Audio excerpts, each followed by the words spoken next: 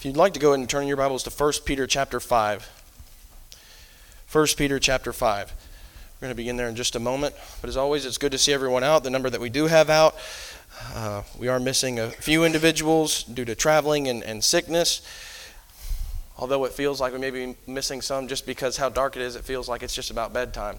But it's good to see everyone here and to study God's Word a little bit more, worship Him a little bit more. And as I already prepared you this morning, we are going to continue our thoughts from our main focus this morning, which was focusing on God's grace and how God makes sinners righteous. In 1 Peter chapter 5 and verse 12, Peter talks about this true grace of God that they have always exhorted and testified about, and he says that they need to stand firm in that true grace of God. There is true grace, and then there is grace that man says is God's grace, but is really just some idea that man came up with. And how we can tell that is by if those ideas of grace align with God's. And we talked about how people distort that today. One of the main ways that people distort that true grace of God today, and that is through this Calvinistic view of the imputed righteousness of Christ on the believer. And we kind of talked about that a little bit this morning, how the absolute necessity for God's grace in our lives, how people distort it in so many ways, and especially in this way. But just to briefly, if you weren't here this morning, and maybe just kind of review in our minds, refresh our minds, briefly what this false doctrine indicates is that when Jesus is on the cross, and we looked at this chart this morning, that God's righteousness is credited to the believer, or transferred is really what they mean. They don't mean credited. And we even made that point very clear. They mean that it's transferred. But even though it's the correct language here, but he says that God's righteousness is credited to the believer, but our sin is credited to Christ. And we talked about just the absolute error of this notion. Are we justified by the sacrifice of Christ? Yes, but it's not in this way.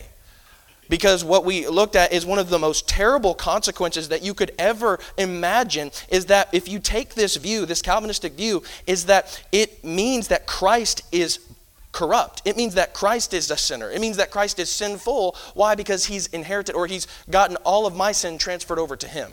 Therefore, when he is on the cross, when God looks at him, he is not the innocent sufferer that Isaiah 53 talks about.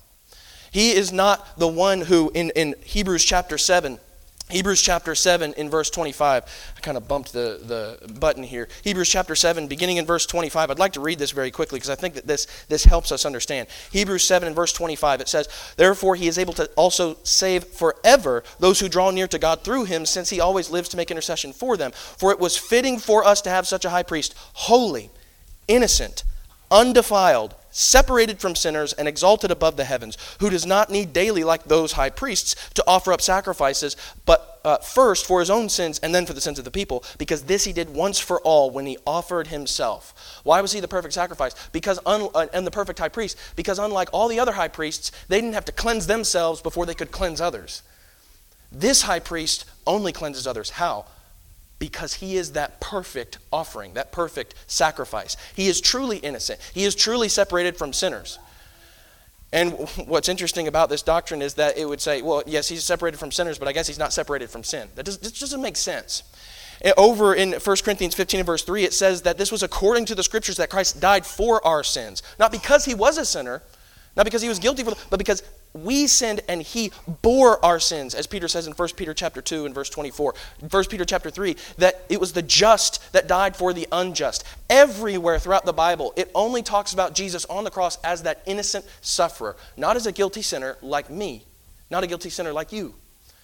The only reason that his sacrifice had power, the only reason that his sacrifice had any meaning whatsoever was because he was not guilty of breaking God's sin. We needed that sacrifice so that we could, we could escape that judgment that was going to come on to us because we had sinned. So I just wanted to put a list of verses up here for your consideration, because we didn't have enough time to go through all of this as we looked at especially that passage in 2 Corinthians chapter 5 where it says that he became sin for us. That is not saying he became literally sin.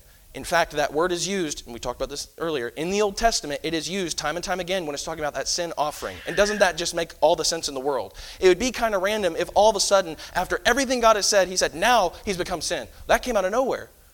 But if you read it with the context of, I don't know all of God's word, it's the notion of a sin offering. And that's what Jesus is. And so I will just say, with all that being said, just with this consequence alone, I don't know how, but one still might wonder, what's the big deal? And that's what I want to talk about tonight. And tonight we're just going to see how much this really does impact the Christian today, and how this ultimately impacts our walk with God, how it impacts our a view of biblical fellowship with God and with man, how it really changes what the Bible says about faith and obedience. And then we'll end with looking at how this doctrine challenges scriptural authority. And it challenges God's authority. And so we're going to look at all of these consequences tonight as we see how this Calvinistic approach really does impact our view on things. We've already made the case. It's wrong. It's erroneous. It's not true. It's unscriptural. But we need to look at just all of the consequences this brings, because even still, I think sometimes, brethren, just because, and I really do think that there are probably good intentions with this, we want to keep the peace as much as possible. We want to be able to be on common ground as much as possible. This is not something that we can be on common ground with. This is a false gospel that really brings severe consequences if we allow it in. So let's look at this first notion, that it impacts our walk with God. And how does it impact our walk with God? First and foremost, it really ultimately downplays God's grace. And isn't that what we started with? That we are trying to defend the true grace of God. What this does is really grossly degrades it. And it makes us underappreciate it in one of two ways.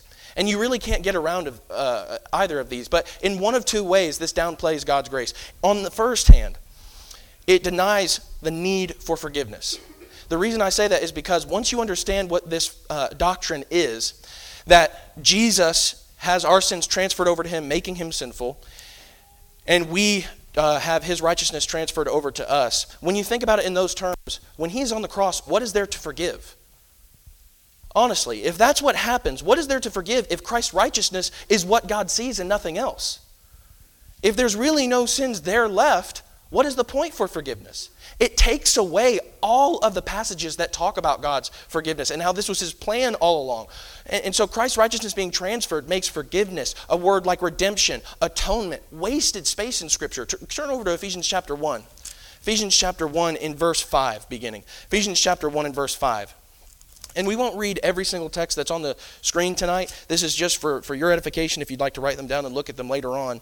And I will just say, afterwards, if you have any questions, please come and talk to me about this.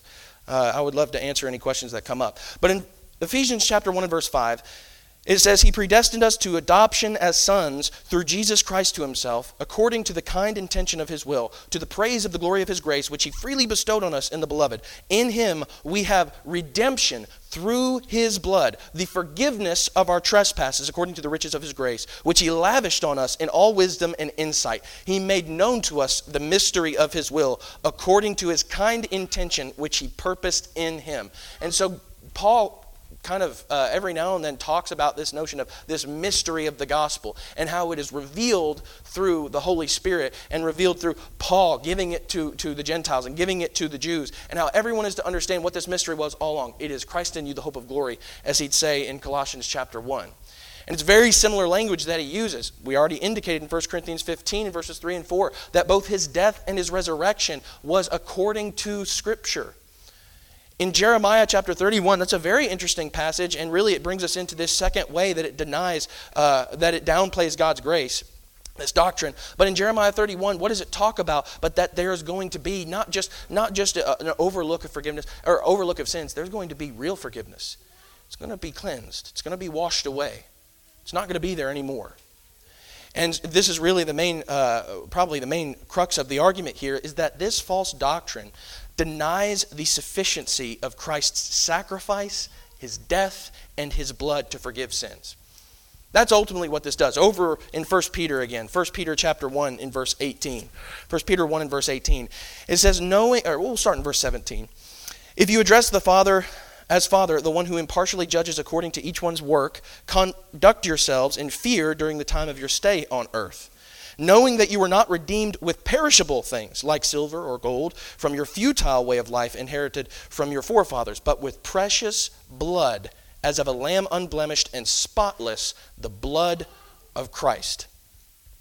So what does he say? It's that blood, it's that death that ultimately gives us that access to salvation, that ultimately gives us access to washing sin truly away. Not just overlooking it, not just God saying, I'm overlooking it until a certain time. This is the time in Christ's blood, in his death. And we could look at several others. We'll look at Romans chapter 5 very quickly. Romans chapter 5, we read earlier the first couple of verses there of Romans chapter 5, where it talks about how we are justified by faith.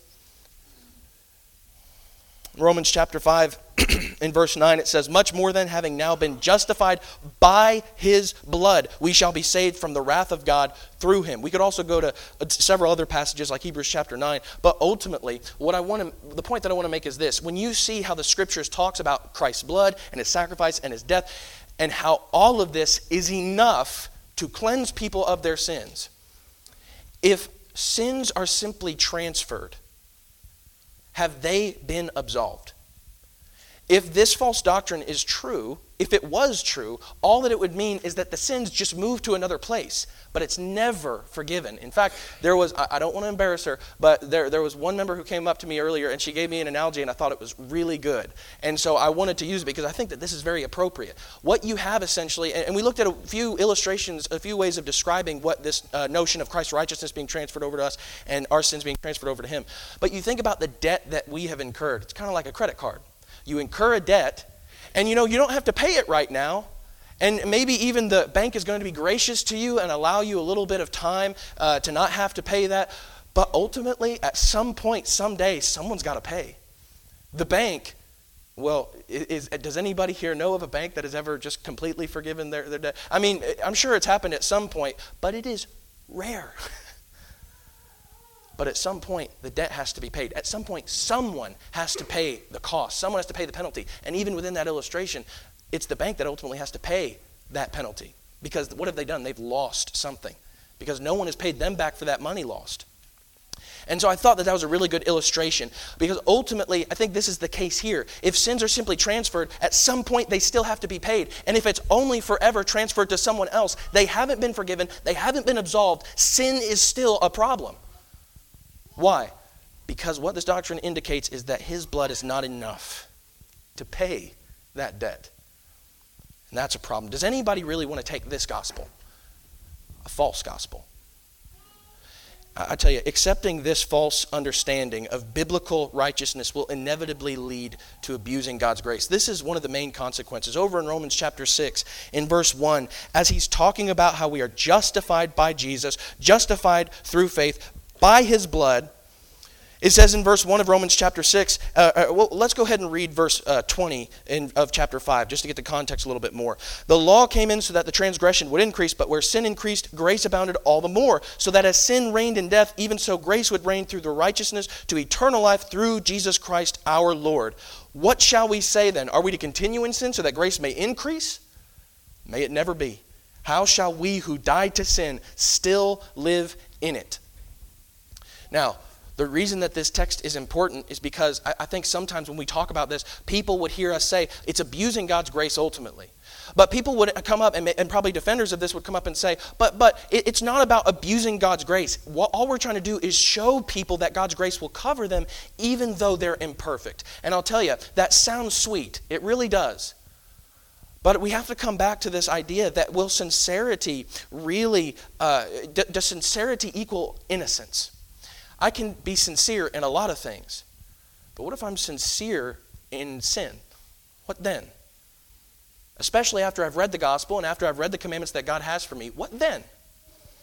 We are abusing God's grace. And maybe some people say this innocently, they say this honestly, and they're just trying to be helpful as much as they can. I think we just need to focus more on the grace of God. I do want to focus more on the grace of God. That's why we need to come to verses like this where Paul says people will do this, and they still do this today. How do they do this? In fact, there's a really good example of this. There is a good preacher friend of mine that was talking to another gospel preacher. And they were talking about this topic and some things that some consequences that they've seen kind of creep up on some brethren. And my friend, he was talking to this other preacher, and he said, let me ask you this. You keep saying that sincerity really is important, but if a man is sincerely studying his Bible, if a man is sincerely worshiping God, if a man is sincerely engaging in the church, and a man is sincerely active in an institutional church, will he go to heaven? I think that's a good question.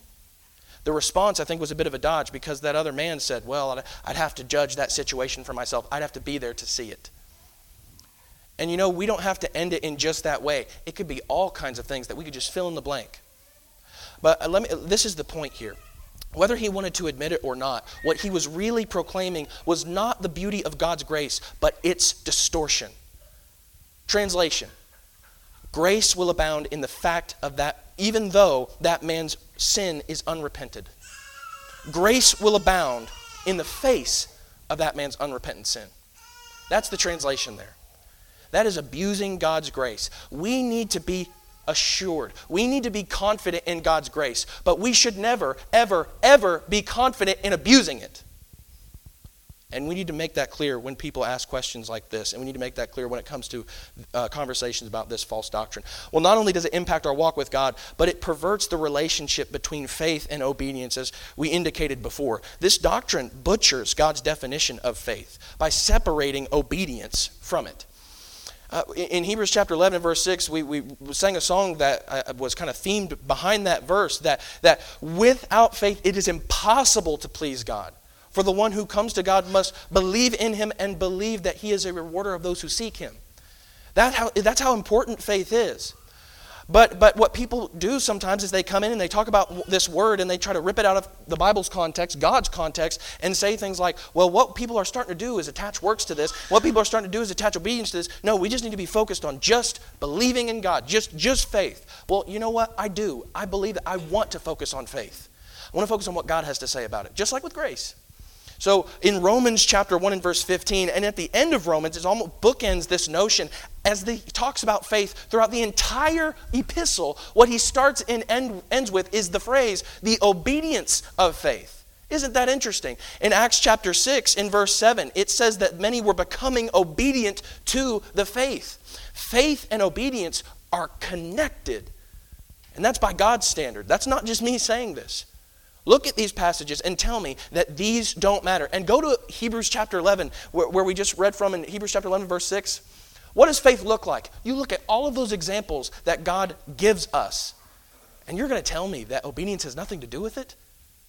No, we're not going to do that because we're good Bible students here. But so what this does, this doctrine unscripturally separates obedience from faith. And I would just say I think that the attack comes in the form of labeling the scriptural view, looking at the Bible and telling it how it is, that these things go together. What people tend to do is label this as legalistic or works-oriented.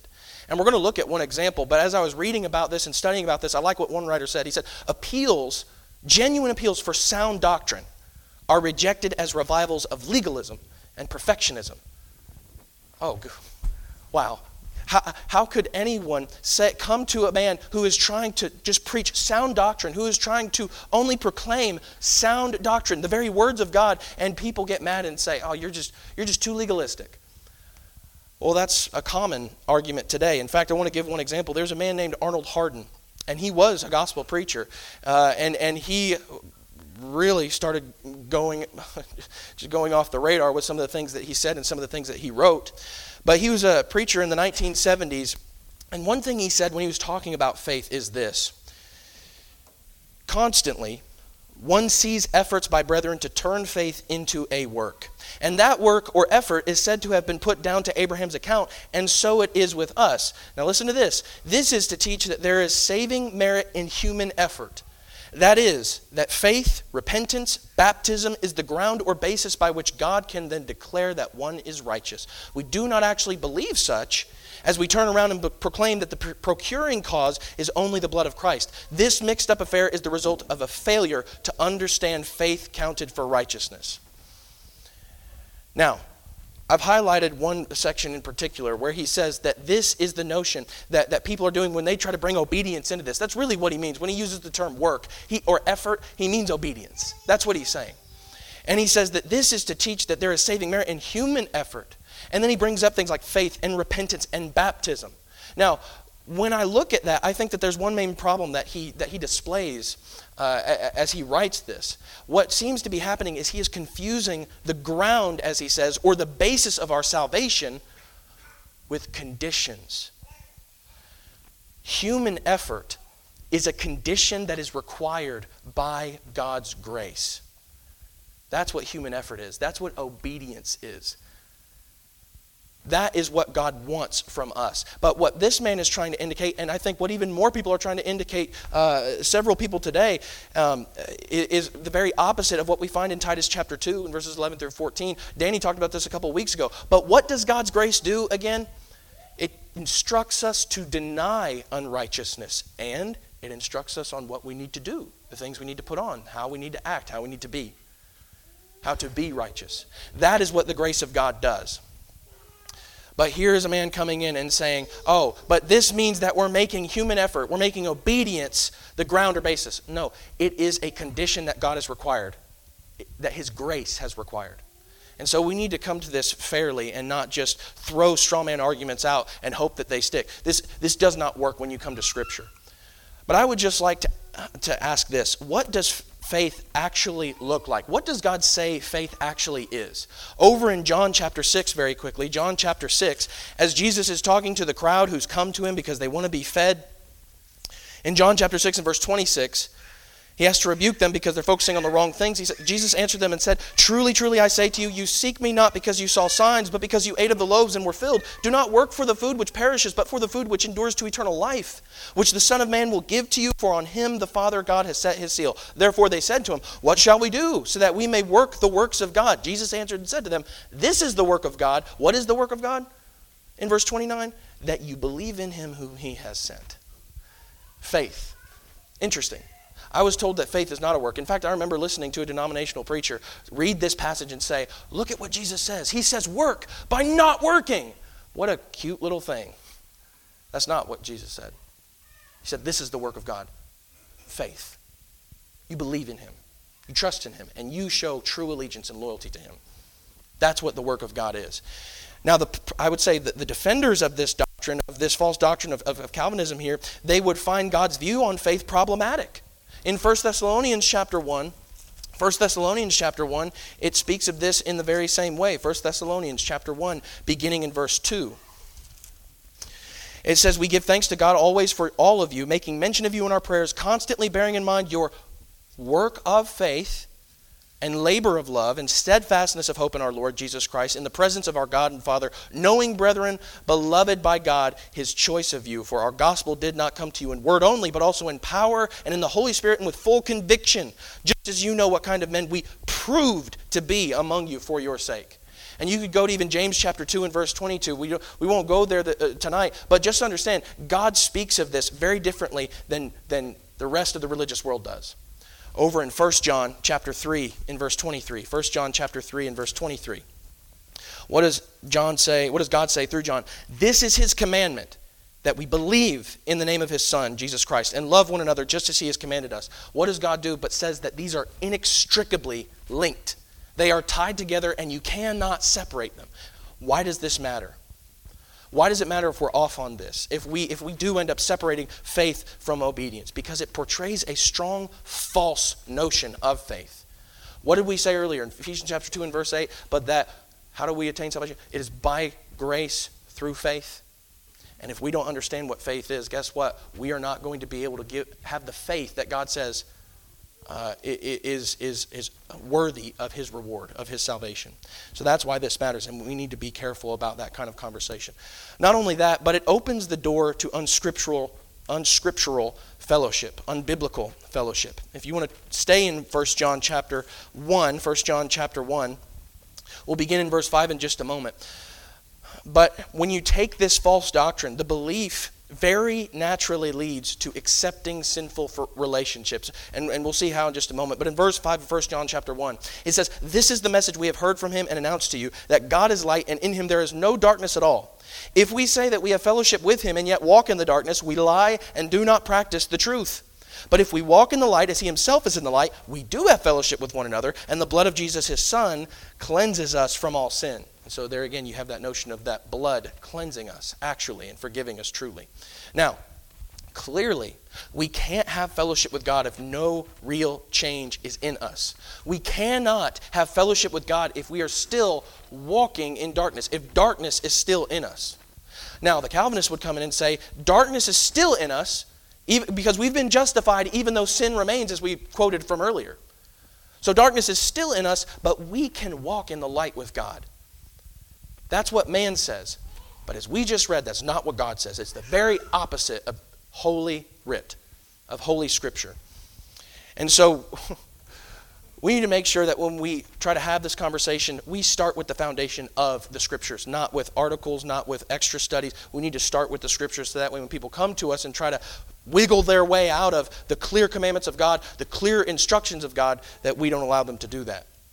So that's one of the reasons why this is important, because people will try to indicate that we can have fellowship with God even though darkness is still in us. But not only that, it starts with God, but if we can walk in the darkness and yet have fellowship with God, shouldn't it be the same with man? Shouldn't it be the same with his sinful practices and unscriptural beliefs and unscriptural behaviors? That it just naturally progresses to that point. If I can have fellowship with God even though I'm sinning, I can have fellowship with others and fellowship and bring others in who are sinning. That's just the natural progression of this. And in fact, this has been the tactic used by not just outsiders, I'm telling you, by brethren. I want to quote Arnold Hardin again. We already looked at something he said about faith, but I want to look at another thing that he said in his article, The Persuader. It's What is the Gospel? And this was a man who even, I'll just be honest with you, just from the top, he wanted to extend fellowship to denominations. And this was a gospel preacher at one point. But this is what he said when he talks about this fellowship. If one is right about Christ, the gospel, one can be wrong about some matter of instructions without being lost, can he not? If any dares to say no, then you must face the responsibility of doing exactly what those Judaizing teachers were doing, namely adding a system of law, keeping to justification by grace through faith. Such indeed is a perverting of the gospel. But until we learn of the gospel, we are going to continue down that dark road of legalistic law keeping and a dependence upon our own achievements instead of what God has done for sinners in Christ. And so that's the argument. Just being legalistic, you just care too much about this law, you care too much about God's word and God's commandment and obedience, you just care too much about this. I think it's interesting how he starts this. If one is right about Christ, the gospel, one can be wrong about some matter of instructions without being lost, can he not? That's a great assumption. And my question is, how can one be right about Christ if they won't obey him? How can one be right about Christ? How can one be right about the gospel if they are not willing to listen to it? And so from the very start, this just fails utterly. But I want to go through a few examples of what this may look like. Because I'll just tell you, I've even recently heard a sermon by a gospel preacher who said essentially something like this. He ended up talking and saying that we shouldn't call people unsound just because they have a different belief on church organization, church function, or church work, and so on. I tell you what, I don't know what he's preaching. But it does not come from sound doctrine. It does not come from the gospel. Because what he's trying to do is bring things in. How do they justify this? Well, if all God sees is Christ's righteousness, as we talked about this morning, then what they would say is Christ's righteousness will cover them where they lack. Will cover them even though they're in unrepentant sin. So I want to ask a couple questions. Could this not be the case that one is right about Christ but wrong about something like homosexuality? Could we say that when it comes to sexual immorality? Could we say that one could be right about Christ and still be wrong about some instruction and yet not be lost, like the homosexual, the practicing homosexual? Is that a valid argument? I'll tell you, if Arnold Hardin was correct, then this is the logical conclusion. You can't get around this. You may say, well, of course we wouldn't want to do this because God says he doesn't like this. But you don't get to say that this is wrong anymore because you've opened the floodgates. 1 Corinthians chapter 6, verse 11, Paul says that you have been washed from these things. Such were some of you, but you have been cleansed from those things, never to walk in them again. Couldn't someone come up and say, one could be right about Christ, even though they're wrong about the instructions of the church function and church works, and we could start building fellowship halls, and we could start building gyms, because yes, they're right about Christ, and that righteousness is going to cover them. God's not going to see that they're doing things that are just unscriptural, that is not a part of his instruction. Now I'll tell you, if this doctrine is correct, you can't say anything against that, because this flies, this works, this is okay. You could say the same thing about instrumental worship. You could say the same thing about a man who is being factious, a man who is being divisive, as Paul talks about in Titus chapter 3, that a man who is factious, you rebuke him, and after a certain amount of times, you get rid of him. Why? Because he's continuing in this. But I'll tell you what, someone could come up and say, but you know what? The righteousness of Christ covers that man, so let's just move on. Don't you know that love covers a multitude of sins? It does not supposed to cover active, practicing, unrepentant, unremorseful sin. I tell you, where does this stop? Nowhere. Because once we've taken away any and every boundary made by God, anything goes. God does not say, make these people feel at home, even though they're going to continue in sin. He says they need to correct that, and then they will have a home that transcends any other. That's what we need to be telling people. And then we need to be prepared to have that conversation. Finally, the ultimate consequence, I think, is that this fundamentally challenges scriptural, biblical authority. Now, you may be just asking, how does it do that? Well, because very simply, you have to bend Scripture to make it say something that it does not teach, that God does not want it to teach. In Jude verses 3 through 4, we read that this morning. But what were people do? They were creeping in unnoticed. So that way they could start distorting God's grace. And what were they doing? They were distorting it by making it licentious, without moral restraint. They were using it to benefit themselves. They were using it to heighten themselves and forget about everybody else. Forget about what God actually wants. When we teach a false gospel, when we live a false gospel life, ultimately what we are doing is we are taking part of that distortion. And we need to rebuke this firmly if we truly want to stand firm in the true grace of God, as he says in 1 Peter chapter 5. I think that's one of the main questions. Are you willing to stand firm for the true grace? Or are we too afraid, too timid to stand firm in the true grace? We need to answer that question. And so by teaching doctrine that is not God's, that is obviously, clearly, certainly challenging scriptural authority. And it paves the way for future and greater false teachings. It paves the way for greater departures from the faith. Defenders of this doctrine constantly push against the way we establish authority. This is just one of the tactics. Again, there was a preacher that I was listening to, and he started talking about how we are supposed to establish authority, and he started kind of railing against the way we do things, that, kind of that notion of where the Bible speaks, we speak, where the Bible is silent, we're silent. And he started talking about examples and how, I don't know if they're so binding as we act like they are. He said, listen, no one is ever going to agree 100% on examples in the Bible and what it authorizes. Tell you what, that may sound tiny, it may sound minuscule and minute, but what he is trying to do is pave the way for future and bigger leaps away from interpreting Scripture and ultimately from true sound doctrine. We have to understand apostasy, departure from the faith, almost never starts out with outright rejection of God's word and instruction. It starts with a gentle nudge like this. It starts with a gentle nudge saying, we can't really know the pattern. But in Hebrews chapter 8 and verse 5, what does the Hebrew writer say in Hebrews chapter 8 and verse 5? I think this is interesting. Hebrews 8, and we'll begin in verse 4. Now, if he were on earth, to be speaking about Jesus, he would not be a priest at all, since there are those who offer the gifts according to the law, who serve a copy and shadow of the heavenly things, just as Moses was warned by God when he was about to erect the tabernacle. For see, he says, that you make all things according to the pattern which was shown you on the mountain. So what do we see here? All the way back at the time of Moses, in that law, God was very clear and said, you make sure that you do everything according to the pattern. And don't you do something on your own. You do as I say. Nothing more, nothing less. You come to the things that those things were merely, pointing forward to. You come to the fulfillment. You come to the thing that shadows those beautiful things in the Old Testament. And yet we're going to come to this fulfillment, the perfection of these things, and say, God does not care about a pattern, or maybe God has not given us a pattern in those things.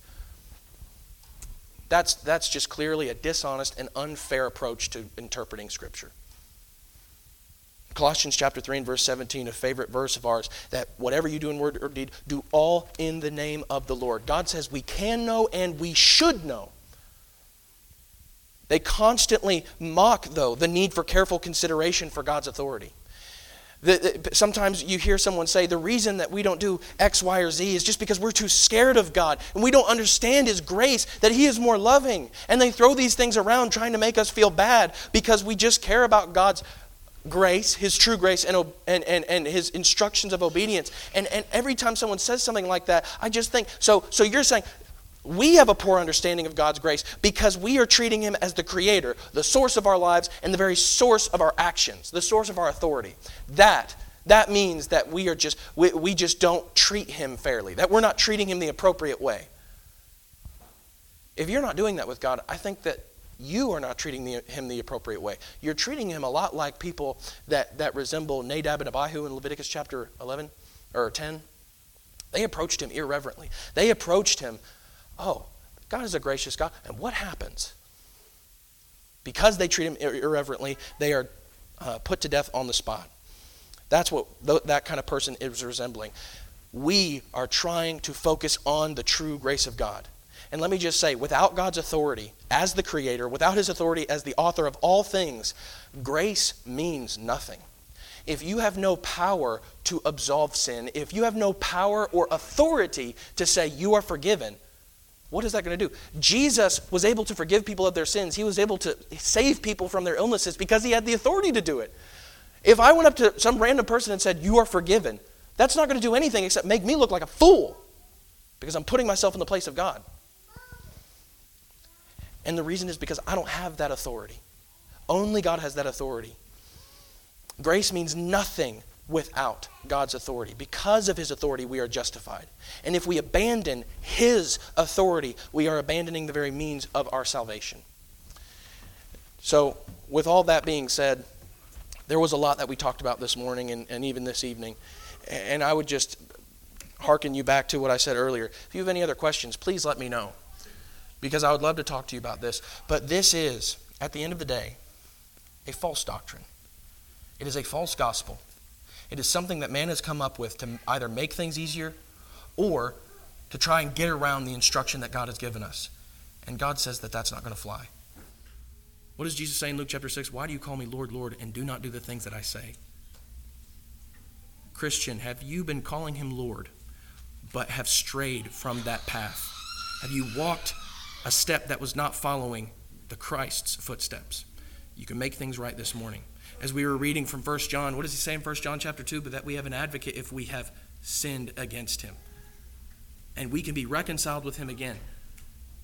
Let Him put you in a right relationship with God. Let Him give you that fellowship with God once more. If you are not a Christian, you haven't done any of the things that He says is true faith, I would bring you back to what His grace teaches us, as we talked about, as Danny talked about in his lesson in Titus chapter 2. Are you willing to do what His grace instructs? Are you willing to repent of your sins? Everything that He says is sin? Are you willing to be faithful in the things that He says? Are you willing to make a confession based on that belief and be baptized into His death to rise in newness of life? You can have not just a transfer of sins that still needs to be paid. You can have your sins, that debt, paid now. And what a beautiful relief and a weight, a burden lifted when we have that salvation. That is truly being justified by Christ. True forgiveness, atonement. Are you willing to do what He is required of you to have that atonement and have that forgiveness? As you're subject to the invitation of Christ by any means, please come forward as we stand and as we sing.